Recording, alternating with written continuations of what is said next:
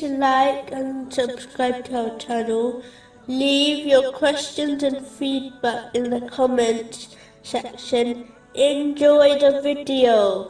In a narration found in Sahih Bukhari, number 6474, the Holy Prophet Muhammad, peace and blessings be upon him, guaranteed paradise to the person who safeguards their mouth and chastity.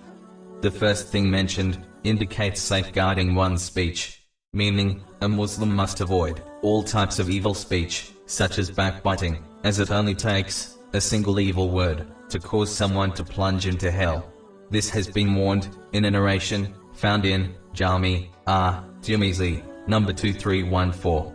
In addition, a Muslim should avoid all vain and useless speech, as this only wastes one's precious time, which will be a great regret for them on Judgment Day. In addition, vain speech is often the first step before sinful speech, therefore, it is best to avoid.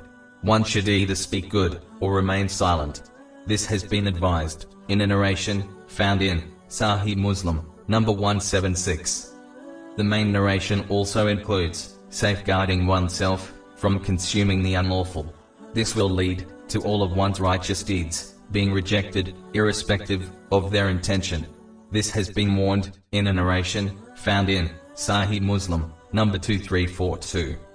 The second aspect of this narration is safeguarding one's chastity, meaning avoiding unlawful relationships. A Muslim has been given a way to achieving this, namely, marriage.